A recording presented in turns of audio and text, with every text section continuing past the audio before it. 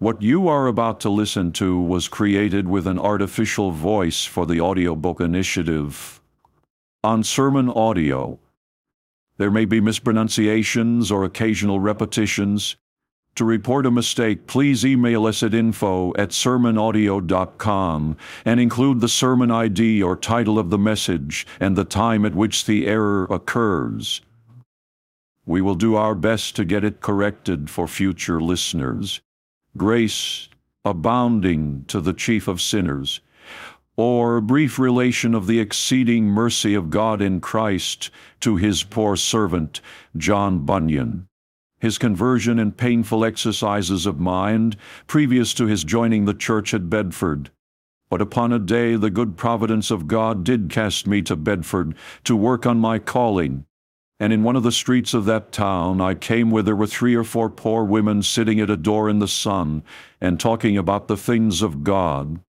And being now willing to hear them discourse, I drew near to hear what they said, for I was now a brisk talker also myself in the matters of religion. But now I may say I heard, but I understood not, for they were far above, out of my reach. For their talk was about a new birth, the work of God on their hearts, also how they were convinced of their miserable state by nature. They talked how God had visited their souls with his love in the Lord Jesus, and with what words and promises they had been refreshed, comforted, and supported against the temptations of the devil. Moreover, they reasoned of the suggestions and temptations of Satan in particular, and told to each other by which they had been afflicted, and how they were borne up under his assaults. They also discoursed of their own wretchedness of heart, of their unbelief, and did contemn, slight, and abhor their own righteousness, as filthy and insufficient to do them any good. And methought they spake as if joy did make them speak. They spake with such pleasantness of Scripture language, and with such appearance of grace in all they said, that they were to me as if they had found a new world, as if they were people that dwelt alone, and were not to be reckoned among their neighbors. At this I felt my own heart began to shake, as mistrusting my condition to be naught. For I saw that in all my thoughts about religion and salvation, the new birth did never enter into my mind, neither knew I the comfort of the word and promise, nor the deceitfulness and treachery of my own wicked heart. As for secret thoughts, I took no notice of them. Neither did I understand what Satan's temptations were, nor how they were to be withstood and resisted, etc. Thus, therefore, when I had heard and considered what they said, I left them and went about my employment again, but their talk and discourse went with me. Also my heart would tarry with them, for I was greatly affected with their words, both because by them I was convinced that I wanted the true tokens of a truly godly man, and also because by them I was convinced of the happy and blessed condition of him that was such a one. Therefore I should often make it my business to be going again and again into the company of these poor people, for I could not stay away. And the more I went amongst them, the more did question my condition. And as I still do remember, presently I found 2 things within me, at which I did sometimes marvel, especially considering what a blind, ignorant, sordid, and ungodly wretch, but just before I was. The one was a very great softness and tenderness of heart, which caused me to fall into the conviction of what by Scripture they asserted, and the other was a great bending in my mind to a continual meditating on it, and on all other good things which at any time I heard or read of. By these things my mind was now so turned that it lay like a horse leech at the vein, still crying out, "Give, give!" Yea, it was so fixed on eternity, and on the things about the kingdom of heaven, that is, so far as I knew, though as yet God knows, I knew but little, that neither pleasures nor profits nor persuasions nor threats could loosen it or make it let go his hold. And though I may speak it with shame, yet it is in very deed a certain truth. It would then have been as difficult for me to have taken my mind from heaven to earth, as I have found it often since, to get it again from earth to heaven. One thing I may not omit, There was a young man in our town, to whom my heart before was knit more than to any other, but he being a most wicked creature for cursing and swearing and warring, I now shook him off and forsook his company. But about a quarter of a year after I had left him, I met him in a certain lane, and asked him how he did. He, after his old swearing and mad way, answered he was well. But, Harry, said I, why do you swear and curse thus? What will become of you if you die in this condition? He answered me in a great chafe, what would the devil do for company if it were not for such as I am? About this time I met with some ranters' books that were put forth by some of our countrymen, which books were also highly in esteem by several old professors. Some of these I read, but was not able to make a judgment about them. Wherefore, as I read in them, and thought upon them, feeling myself unable to judge, I should betake myself to hearty prayer in this manner: O Lord, I am a fool, and not able to know the truth from error. Lord, leave me not to my own blindness either to approve of or condemn this doctrine. If it be of God, let me not despise it. If it be of the devil, let me not embrace it. Lord, I lay my soul in this matter only at thy foot. Let me not be deceived, I humbly beseech thee. I had one religious intimate companion all this while, and that was the poor man that I spoke of before. But about this time he also turned a most devilish ranter, and gave himself up to all manner of filthiness, especially uncleanness. He would also deny that there was a God, angel, or spirit, and would laugh at all exhortations to sobriety. When I labored to rebuke his wickedness, he would laugh the more, and pretend that he had gone through all religions, and could never light on the right till now.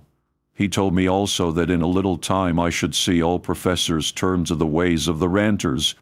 Wherefore, abominating those cursed principles, I left his company forthwith, and became to him as great a stranger as I had been before a familiar. Neither was this man only a temptation to me, but my calling lying in the country, I happened to light into several people's company, who, though strict in religion formerly, yet were also swept away by these ranters.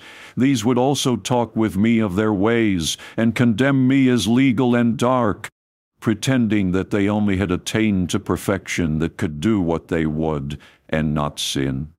Oh, these temptations were suitable to my flesh, I being but a young man, and my nature in its prime. But God, who had, as I hoped, designed me for better things, kept me in the fear of his name, and did not suffer me to accept of such cursed principles. And blessed be God, who put it into my heart to cry to him, to be kept and directed, still distrusting mine own wisdom.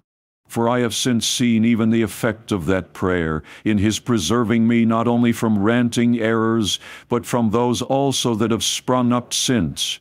The Bible was precious to me in those days, and now methought I began to look into the Bible with new eyes, and read as I never did before. And especially the epistles of the Apostle Paul were sweet and pleasant to me. And indeed I was then never out of the Bible, either by reading or meditation, still crying out to God that I might know the truth and way to heaven and glory. And as I went on and read, I lighted on that passage: to one is given by the Spirit the word of wisdom, to another the word of knowledge by the same Spirit, and to another faith, etc. And though, as I have since seen, that by this Scripture the Holy Ghost intends in special things extraordinary, yet on me it did then fasten with conviction that I did want things ordinary, even that understanding and wisdom that other Christians had. On this word I mused and could not tell what to do, especially this word faith put me to it. For I could not help it, but sometimes must question whether I had any faith or no. For I feared that it shut me out of all the blessings that other good people had give them of God. But I was loath to conclude I had no faith in my soul. For if I do so, thought I, then I shall count myself a very castaway indeed. No, said I with myself, though I am convinced that I am an ignorant sot, and that I want those blessed gifts of knowledge and understanding that other good people have, yet, at a venture, I will conclude I am not altogether faithless, though I know not what faith is, for it was showed me, and that too, as I have since seen, by Satan, that those who conclude themselves in a faithless state have neither rest nor quiet in their souls, and I was loath to fall quite into despair. Wherefore by this suggestion I was for a while made afraid to see my want of faith. But God would not suffer me thus to undo and destroy my soul, but did continually, against this my blind and sad conclusion, create still within me such suppositions, insomuch that I might in this deceive myself, that I could not rest content until I did now come to some certain knowledge, whether I had faith or no. This always running in my mind. But how if you want faith indeed? But how can you tell you have faith? And besides, I saw for certain, if I had not, I was sure to perish forever. So that though I endeavored at the first to look over the business of faith, yet in a little time, I, better considering the matter, was willing to put myself upon the trial, whether I had faith or no. But alas, poor wretch, so ignorant and brutish was I, that I knew to this day no more how to do it than I know how to begin and accomplish that rare and curious piece of art, which I never yet saw nor considered. Wherefore, while I was thus considering, and being put to my plunge about it, for you must know, that as yet I had in this matter broken my mind to no man, only did hear and consider, the tempter came in with his delusion, that there was no way for me to know I had faith, but by trying to work some miracle, urging those scriptures that seemed to look that way, for the enforcing and strengthening his temptation. Nay, one day as I was betwixt Elstow and Bedford, the temptation was hot upon me, to try if I had faith by doing of some miracle, which miracle at that time was this: I must say to the puddles that were in the horse pads, Be dry, and to the dry places, Be you the puddles. And truly, one time I was a going to say so indeed. But just as I was about to speak, this thought came into my mind, But go under yonder hedge and pray first, that God would make you able. But when I had concluded to pray, this came hot upon me, that if I prayed and came again and tried to do it, and yet did nothing notwithstanding, then be sure I had no faith, but was a castaway and lost. Nay, thought I, if it be so, I will never try yet, but will stay a little longer. So I continued at a great loss, for I thought, if they only had faith, which could do so wonderful things, then I concluded that for the present I neither had it, nor yet, for time to come, were ever like to have it. Thus I was tossed betwixt the devil and my own ignorance, and so perplexed, especially at some times, that I could not tell what to do. About this time the state and happiness of these poor people at Bedford was thus in a dream or vision represented to me. I saw as if they were set on the sunny side of some high mountain, there refreshing themselves with the pleasant beams of the sun, while I was shivering and shrinking in the cold, afflicted with frost, snow, and dark clouds.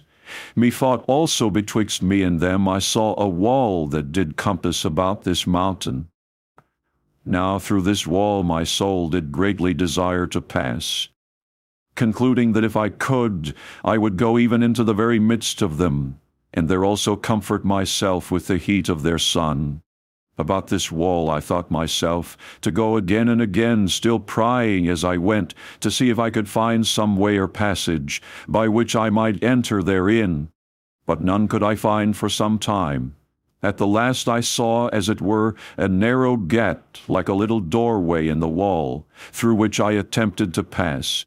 But the passage being very straight and narrow, I made many efforts to get in, but all in vain, even until I was well nigh quite beat out by striving to get in. At last, with great striving, methought I at first did get in my head, and after that, by a sidling striving my shoulders and my whole body. Then was I exceeding glad, and went and sat down in the midst of them, and so was comforted with the light and heat of their sun. Now this mountain and wall, etc., was thus made out to me. The mountain signified the church of the living God. The sun that shone thereon, the comfortable shining of his merciful face on them that were therein. The wall, I thought, was the Word, that did make separation between the Christians and the world. And the gap which was in this wall, I thought, was Jesus Christ, who is the way to God the Father. But forasmuch as the passage was wonderful narrow, even so narrow that I could not, but with great difficulty, enter in thereat, it showed me that none could enter into life but those that were in downright earnest, and unless also they left this wicked world behind them. For here was only room for body and soul, but not for body and soul and sin. This resemblance abode upon my spirit many days, all which time I saw myself in a forlorn and sad condition, but yet was provoked to a vehement hunger and desire to be one of that number that did sit in the sunshine. Now also I should pray wherever I was, whether at home or abroad, in house or field, and should also often, with lifting up of heart, sing that of the 51st Psalm, O Lord, consider my distress. For as yet I knew not where I was, neither as yet could I attain to any comfortable persuasion that I had faith in Christ. But instead of having satisfaction, here I began to find my soul to be assaulted with fresh doubts about my future happiness, especially with such as these, whether I was elected. But how, if the day of grace should now be past and gone? By these two temptations I was very much afflicted and disquieted, sometimes by one and sometimes by the other of them. And first, to speak of that about my questioning my election, I found at this time that though I was in a flame to find the way to heaven in glory, and though nothing could beat me off from this, yet this question did so offend and discourage me that I was, especially at some times, as if the very strength of my body also had been taken away by the force and power thereof. This scripture did also seem to me to trample upon all my desires. It is not of him that willeth, nor of him that runneth, but of God that showeth mercy. With this scripture I could not tell what to do. For I evidently saw that unless the great God of his infinite grace and bounty had voluntarily chosen me to be a vessel of mercy, though I should desire and long and labor until my heart did break, no good could come of it. Therefore this would still stick with me. How can you tell that you are elected? And what if you should not? How then, Lord, thought I, what if I should not? Indeed, it may be you are not, said the tempter. It may be so. Indeed, thought I. Why then, said Satan, you had as good leave off, and strive no further. For if indeed you should not be elected and chosen of God, there is no talk of your being saved. For it is neither of him that willeth, nor of him that runneth, but of God that showeth mercy. By these things I was driven to my wit's end, not knowing what to say or how to answer these temptations. Indeed, I little thought that Satan had thus assaulted me, but that rather it was my own prudence thus to start the question. For that the elect only attained eternal life, that I, without scruple, did heartily close withal, but that myself was one of them, there lay all the question. Thus, therefore, for several days I was greatly assaulted and perplexed, and was often, when I have been walking, ready to sink where I went, with faintness in my mind. But one day, after I had been so many weeks oppressed and cast down therewith, as I was now quite giving up the ghost of all my hopes of ever attaining life, that sentence fell with weight upon my spirit. Look at the generations of old and see. Did ever any trust in the Lord and was confounded? at which I was greatly lightened and encouraged in my soul. For thus at that very instant it was expounded to me, begin at the beginning of Genesis and read to the end of the Revelation, and see if you can find that there was ever any that trusted in the Lord and was confounded. So coming home, I presently went to my Bible to see if I could find that saying, not doubting, but to find it presently, for it was so fresh, and with such strength and comfort on my spirit that I was as if it talked with me. Well, I looked, but I found it not, only it abode upon me. Then I did ask first this good man, and then another, if they knew where it was, but they knew no such place.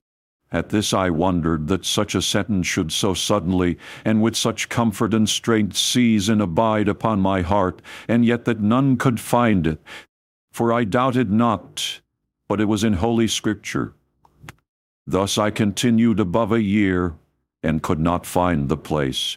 But at last, casting my eye into the Apocrypha books, I found it in Ecclesiasticus 2:10. This at the first did somewhat daunt me, but because by this time I had got more experience of the love and kindness of God, it troubled me the less, especially when I considered that, though it was not in those texts that we call holy and canonical, yet forasmuch as this sentence was the sum and substance of many of the promises, it was my duty to take the comfort of it, and I bless God for that word, for it was of God to me. That word doth still at times shine before my face. After this, that other doubt did come with strength upon me. But how if the day of grace should be past and gone? How if you have overstood the time of mercy? Now I remember that one day as I was walking into the country, I was much in the thoughts of this, but how if the day of grace be past? And to aggravate my trouble, the tempter presented to my mind those good people of Bedford, and suggested thus unto me, that these being converted already, they were all that God would save in those parts, and that I came too late, for these had got the blessing before I came. Now was I in great distress, thinking in very deed that this might well be so. Wherefore I went up and down, bemoaning my sad condition, counting myself far worse than 1,000 fools, for standing off thus long and spending so many years in sin as I had done, still crying out, Oh, that I had turned sooner! Oh, that I had turned 7 years ago! It made me also angry with myself, to think that I should have no more wit, but to trifle away my time till my soul and heaven were lost. But when I had been long vexed with this fear, and was scarce able to take one step more, just about the same place where I received my other encouragement, these words broke in upon my mind, Compel them to come in, that my house may be filled, and yet there is room. These words, but especially them, and yet there is room, were sweet words to me, for truly I thought that by them I saw there was place enough in heaven for me, and moreover that when the Lord Jesus did speak these words, he then did think of me, and that he, knowing that the time would come that I should be afflicted with fear, that there was no place left for me in his bosom, did before speak this word, and leave it upon record, that I might find help thereby against this vile temptations. This I then verily believed. In the light and encouragement of this word I went a pretty while, and the comfort was the more, when I thought that the Lord Jesus should think on me so long ago, and that he should speak them words on purpose for my sake.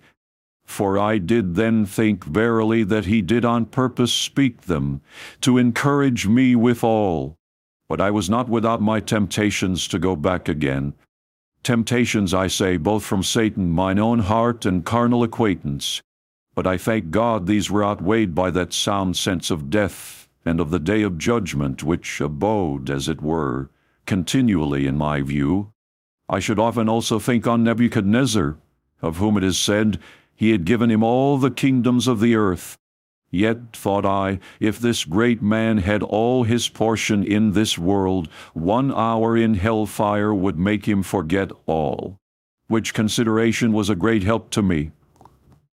I was almost made about this time to see something concerning the beasts that Moses counted clean and unclean. I thought those beasts were types of men, the clean types of them that were the people of God, but the unclean types of such as were the children of the wicked one. Now I read that the clean beasts chewed the cud. That is, thought I, they show us we must feed upon the word of God. They also parted the hoof. I thought that signified we must part if we would be saved with the ways of ungodly men. And also in further reading about them I found that though we did chew the cud as the hare, yet if we walked with claws like a dog, or if we did part the hoof like the swine, yet if we did not chew the cud as the sheep, we were still, for all that, but unclean. For I thought the here to be a type of those that talk of the word, yet walk in the ways of sin, and that the swine was like him that parteth with his outward pollutions, but still wanteth the word of faith, without which there could be no way of salvation. Let a man be never so devout. After this I found by reading the word that those that must be glorified with Christ in another world must be called by him here, called to the partaking of a share in his word and righteousness, and to the comforts and first fruits of his Spirit, and to a peculiar interest in all those heavenly things which do indeed forfeit the soul for that rest and house of glory which is in heaven above. Here again I was at a very great stand, not knowing what to do, fearing I was not called. For, thought I, if I be not called, what then can do me good? None but those who are effectually called inherit the kingdom of heaven. But oh, how I now loved those words that spake of a Christian's calling, as when the Lord said to one, "Follow me," and to another, "Come after me." And, oh, thought I, that he would say so to me too, how gladly would I run after him. Cannot now express with what longings and breakings in my soul I cried to Christ to call me. Thus I continued for a time, all in a flame to be converted to Jesus Christ, and did also see at that day such glory in a converted state that I could not be contented without a share therein. Gold, could it have been gotten for gold? What could I have given for it? Had I had a whole world, it had all gone 10,000 times over for this, that my soul might have been in a converted state. How lovely now was everyone in my eyes that I thought to be converted men and women. They shone, they walked like a people that carried the broad seal of heaven about them. Oh, I saw the lot was fallen to them in pleasant places, and they had a goodly heritage. But that which made me sick was that of Christ. In Mark, he went up into a mountain and called to him whom he would, and they came unto him. This scripture made me faint and fear, yet it kindled fire in my soul. That which made me fear was this, lest Christ should have no liking to me, for he called whom he would. But oh, the glory that I saw in that condition did still so engage my heart, that I could seldom read of any that Christ did call, but I presently wished, would I had been in their clothes. Would I had been born Peter? Would I had been born John? Or would I had been by and had heard him when he called them? How would I have cried, "O Lord, call me also"? But oh, I feared he would not call me. And truly the Lord let me go thus many months together, and showed me nothing, either that I was already or should be called hereafter. But at last, after much time spent and many groans to God, that I might be made partaker of the holy and heavenly calling, that word came in upon me, "I will cleanse their blood that I have not cleansed, for the Lord dwelleth in Zion." These words I thought were sent to encourage me to wait still upon God, and signified unto me that if I were not already, yet time might come, I might be in truth converted unto Christ. About this time I began to break my mind to those poor people in Bedford, and to tell them my condition, which, when they had heard, they told Mr. Gifford of me, who himself also took occasion to talk with me, and was willing to be well persuaded of me, though I think but from little grounds. But he invited me to his house, where I should hear him confer with others about the dealings of God with the soul. From all which I still received more conviction, and from that time began to see something of the vanity and inward wretchedness of my wicked heart. For as yet I knew no great matter therein, but now it began to be discovered unto me, and also to work at that rate for wickedness as it never did before. Now I evidently found that lusts and corruptions would strongly put forth themselves within me in wicked thoughts and desires, which I did not regard before. My desires also for heaven and life began to fail. I found also that, whereas before my soul was full of longing after God, now my heart began to hanker after every foolish vanity. Yea, my heart would not be moved to mind that was good. It began to be careless, both of my soul and heaven. It would now continually hang back, both to and in every duty, and was as a clog on the leg of a bird to hinder her from flying. Nay, thought I, now I grow worse and worse. Now am I further from conversion than ever I was before.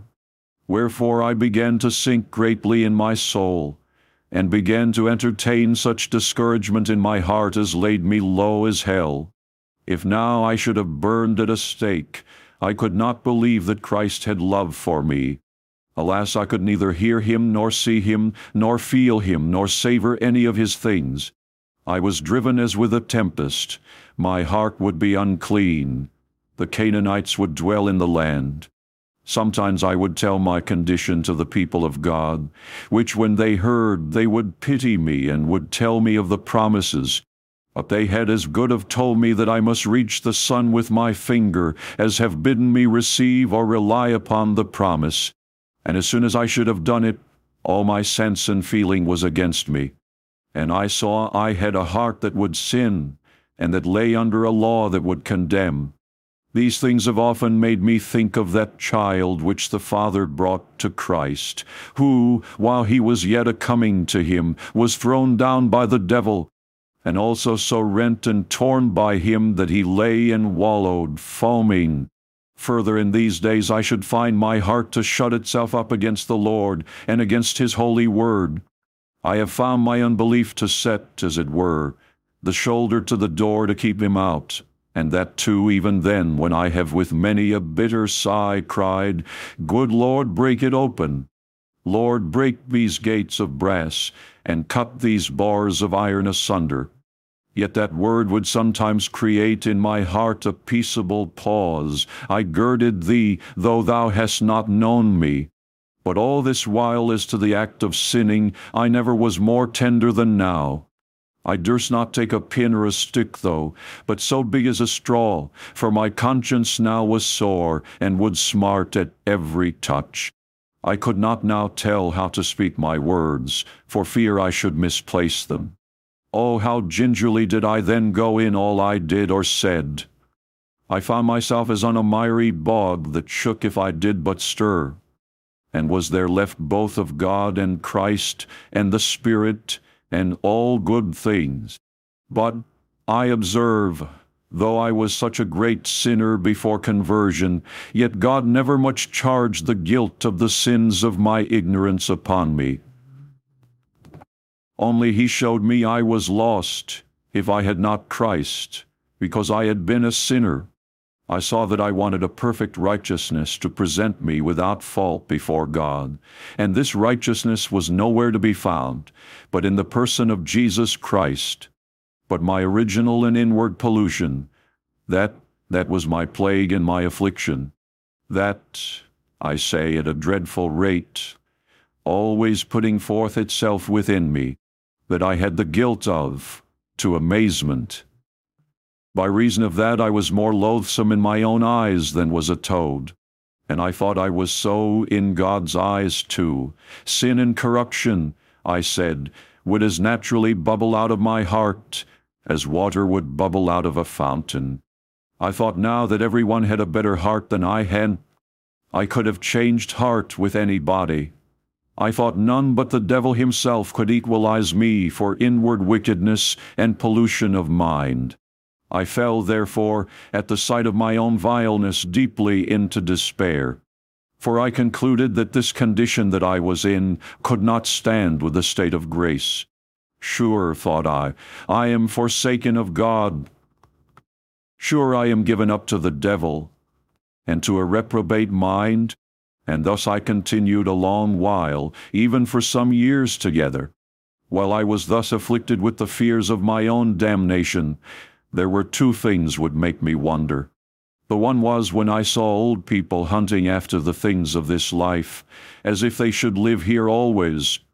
The other was when I found professors much distressed and cast down when they met with outward losses, as of husband, wife, child, etc. Lord, thought I, what ado is here about such little things as these? What seeking after carnal things by some, and what grief in others for the loss of them? If they so much labor after, and spend so many tears for the things of this present life, how am I to be bemoaned, pitied, and prayed for? My soul is dying, my soul is damning. Were my soul but in a good condition, and were I but sure of it, how rich should I esteem myself, though blessed but with bread and water. I should count those but small afflictions, and should bear them as little burdens. A wounded spirit who can bear, and though I was thus troubled and tossed and afflicted with the sight and sense and terror of my own wickedness, yet I was afraid to let this sight and sense go quite off my mind. For I found that unless guilt of conscience was taken off the right way, that is, by the blood of Christ, a man grew rather worse for the loss of his trouble of mind than better. Wherefore, if my guilt lay hard upon me, then I should cry that the blood of Christ might take it off. And if it was going off without it, for the sense of sin would be sometimes as if it would die and go quite away, then I would also strive to fetch it upon my heart again, by bringing the punishment for sin in hellfire upon my spirits, and should cry, Lord, let it not go off my heart, but the right way, but by the blood of Christ, and by the application of thy mercy through him to my soul. For that scripture lay much upon me, without shedding of blood is no remission. And that which made me the more afraid of this was, because I had seen some who, though when they were under wounds of conscience, then they would cry and pray, but they seeking rather present ease from their trouble, than pardon for their sin, cared not how they lost their guilt, so they got it out of their mind. And therefore, having got it off the wrong way, it was not sanctified unto them. But they grew harder and blinder and more wicked after their trouble. This made me afraid, and made me cry to God the more, that it might not be so with me. And now was I sorry that God had made me a man, for I feared I was a reprobate. I counted man as unconverted, the most doleful of all the creatures. Thus being afflicted and tossed about my sad condition, I counted myself alone, and above the most of men unblessed. Yea, I thought it impossible that ever I should attain to so much goodness of heart, as to thank God that he had made me a man. Man indeed is the most noble by creation of all creatures in the visible world, but by sin he had made himself the most ignoble. The beasts, birds, fishes, etc., I blessed their condition, for they had not a sinful nature. They were not obnoxious to the wrath of God. They were not to go to hellfire after death. I could therefore have rejoiced, had my condition been as any of theirs. In this condition I went a great while. But when comforting time was come, I heard one preach a sermon upon those words in the Behold, thou art fair, my love. Behold, thou art fair. But at that time he made these two words, my love, his chief and subject matter, from which, after he had a little opened the text, he observed these several conclusions. 1. That the church, and so every saved soul, is Christ's love when loveless. 2. Christ's love without a cause. 3. Christ's love when hated of the world. 4. Christ's love when under temptation and under desertion. 5. Christ's love from first to last. But I got nothing by what he said at present, only when he came to the application of the fourth particular. This was the word he said: If it be so, that the saved soul is Christ's love when under temptation and desertion, then, poor tempted soul, when thou art assaulted and afflicted with temptation and the hidings of God's face, yet think on these two words, my love, still. So as I was a-going home, these words came again into my thoughts, and I well remember as they came in, I said thus in my heart, what shall I get by thinking on these two words?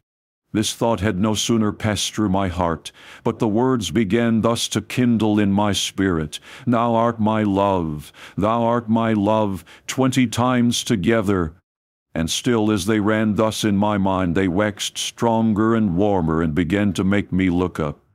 But being as yet between hope and fear, I still replied in my heart, But is it true? But is it true? At which that sentence fell in upon me, He wist not that it was true which was done by the angel.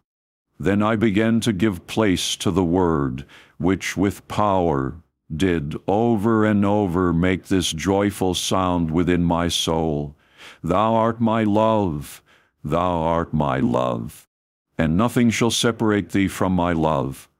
And with that came into my mind, now was my heart filled full of comfort and hope, and now I could believe that my sins should be forgiven me. Yea, I was now so taken with the love and mercy of God that I remember I could not tell how to contain till I got home. I thought I could have spoken of His love and of His mercy to me, even to the very crows that sat upon the plowed lands before me, had they been capable to have understood me. Wherefore I said in my soul with much gladness, Well, I had a pen and ink here. I would write this down before I go any further, for surely I will not forget this 40 years hence. But alas, within less than 40 days I began to question all again, which made me begin to question all still. Yet still at times I was helped to believe that it was a true manifestation of grace unto my soul, though I had lost much of the life and savor of it. Now about a week or fortnight after this, I was much followed by this scripture, Simon, Simon, behold, Satan hath desired to have you. And sometimes it would sound so loud within me, yea, and as it were call so strongly after me, that once above all the rest I turned my head over my shoulder, thinking verily that some man had behind me called to me. Being at a great distance, methought he called so loud. It came, as I have thought since, to have stirred me up to prayer and to watchfulness. It came to acquaint me that a cloud and a storm was coming down upon me, but I understood it not. Also, as I remember, the time that it called to me so loud was the last time that it sounded in mine ear. But methinks I hear still with what a loud voice these words, Simon, Simon, sounded in mine ears. I thought verily, as I have told you, that somebody had called after me that was half a mile behind me. And although that was not my name, yet it made me suddenly look behind me, believing that he that called so loud meant me. But so foolish was I, and ignorant, that I knew not the reason of this sound, which, as I did both see and feel soon after, was sent from heaven as an alarm, to awaken me to provide for what was coming. Only it would make me muse and wonder in my mind, to think what should be the reason that this scripture, and that at this rate so often and so loud, should still be sounding and rattling in mine ears. But, as I said before, I soon after perceived the end of God therein. For about the space of a month after, a very great storm came down upon me, which humbled me 20 times worse than all I had met with before. It came stealing upon me now by one piece, then by another. First, all my comfort was taken from me. Then darkness seized upon me, after which whole floods of blasphemies, both against God, Christ, and the Scriptures, were poured upon my spirit, to my great confusion and astonishment.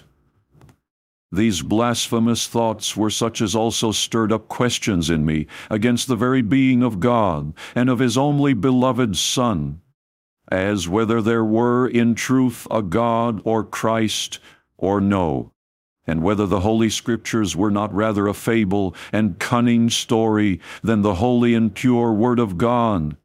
The tempter would also much assault me with this: how can you tell but that the Turks had as good Scriptures to prove their Muhammad the Savior as we have to prove our Jesus is? And could I think that so many 10,000s in so many countries and kingdoms should be without the knowledge of the right way to heaven? If there were indeed a heaven, and that we only, who live in a corner of the earth, should alone be blessed therewith, every one doth think his own religion rightest, both Jews and Moors and pagans. And how if all our faith in Christ and Scriptures should be but a think so too?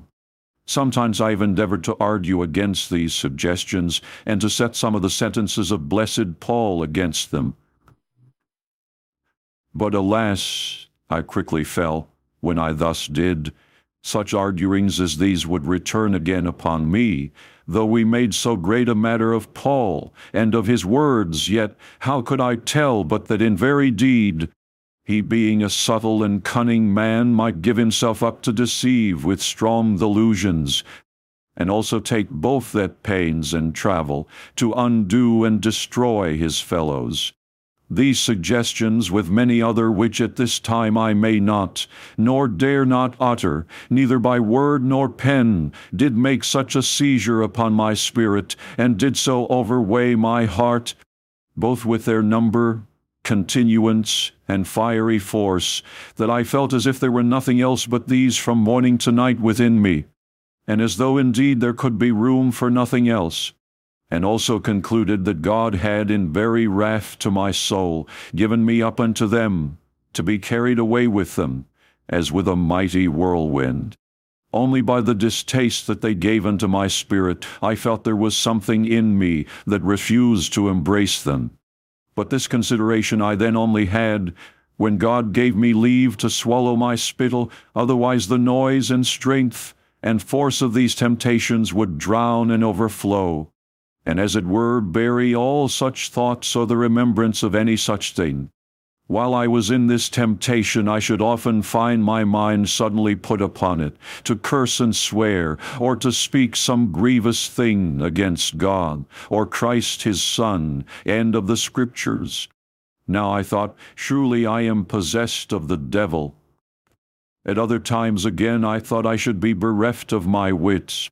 For instead of lauding and magnifying God the Lord with others, if I had but heard him spoken of, presently some most horrible blasphemous thought or other would bolt out of my heart against him, so that whether I did think that God was, or again did think there were no such thing, no love, nor peace, nor gracious disposition could I feel within me. These things did sink me into very deep despair, for I concluded that such things could not possibly be found amongst them that loved God. I often, when these temptations have been with force upon me, did compare myself in the case of such a child, whom some gypsy hath by force took up under her apron, and is carrying from friend and country. Kick sometimes I did, and also scream and cry. But yet I was as bound in the wings of the temptation, and the wind would carry me away. I thought also of Saul, and of the evil spirit that did possess him, and did greatly fear that my condition was the same with that of his. In these days, when I have heard others talk of what was the sin against the Holy Ghost, then would the tempter so provoke me to desire to sin, that I was as if I could not, must not, neither should be quiet, until I had committed that. Now no sin would serve but that. If it were to be committed by speaking of such a word, then I have been as if my mouth would have spoken that word, whether I would or no. And in so strong a measure was this temptation upon me, that often I have been ready to clap my hand under my chin, to hold my mouth from opening. And to that end also I have had thoughts at other times, to leap with my head downward into some muck-hill hole or other, to keep my mouth from speaking. Now I blessed the condition of the dog and toad, and counted the estate of everything that God had made far better than this dreadful state of mine, and such as my companions was.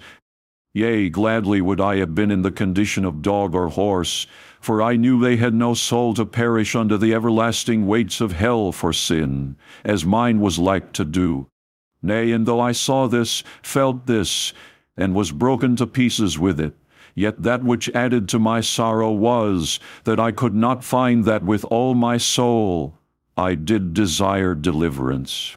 That Scripture did also tear and rend my soul in the midst of these distractions. The wicked are like the troubled sea when it cannot rest, whose waters cast up mire and dirt. There is no peace, saith my God, to the wicked, and now my heart was at times exceeding hard. If I would have given 1,000 pounds for a tear, I could not shed one. No, nor sometimes scarce desire to shed one. I was much dejected to think that this should be my lot. I saw some could mourn and lament their sin, and others again could rejoice and bless God for Christ, and others again could quietly talk of, and with gladness remember, the Word of God, while I only was in the storm or tempest.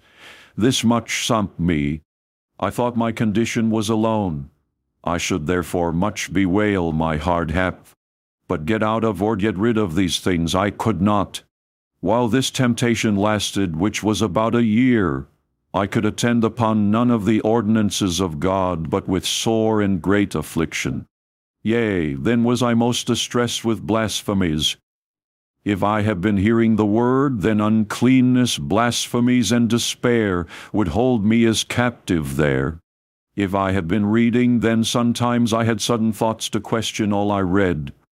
Sometimes again my mind would be so strangely snatched away and possessed with other things that I have neither known nor regarded, nor remembered so much as the sentence that but now I have read. In prayer also I have been greatly troubled at this time. Sometimes I have thought I should see the devil, nay, thought I have felt him, behind me pull my clothes. He would be also continually at me in the time of prayer to have done. Break off, make haste, you have prayed enough, and stay no longer, still drawing my mind away. Sometimes also he would cast in such wicked thoughts as these, that I must pray to him or for him. I have thought sometimes of that, fall down, or if thou wilt fall down and worship me. Also when, because I have had wandering thoughts in the time of this duty, I have labored to compose my mind and fix it upon God, then with great force hath the tempter labored to distract me and confound me, and to turn away my mind, by presenting to my heart and fancy the form of a bush, a bull, a besom, or the like, as if I should pray to those. To these he would also sometimes especially so hold my mind that I was as if I could think of nothing else, or pray to nothing else but to these, or such as they. Yet at times I should have some strong and heart-affecting apprehensions of God and the reality of the truth of his gospel. But, oh, how would my heart, at such times, put forth itself with inexpressible groanings. My whole soul was then in every word. I should cry with pangs after God that he would be merciful unto me. But then I should be daunted again with such conceits as these.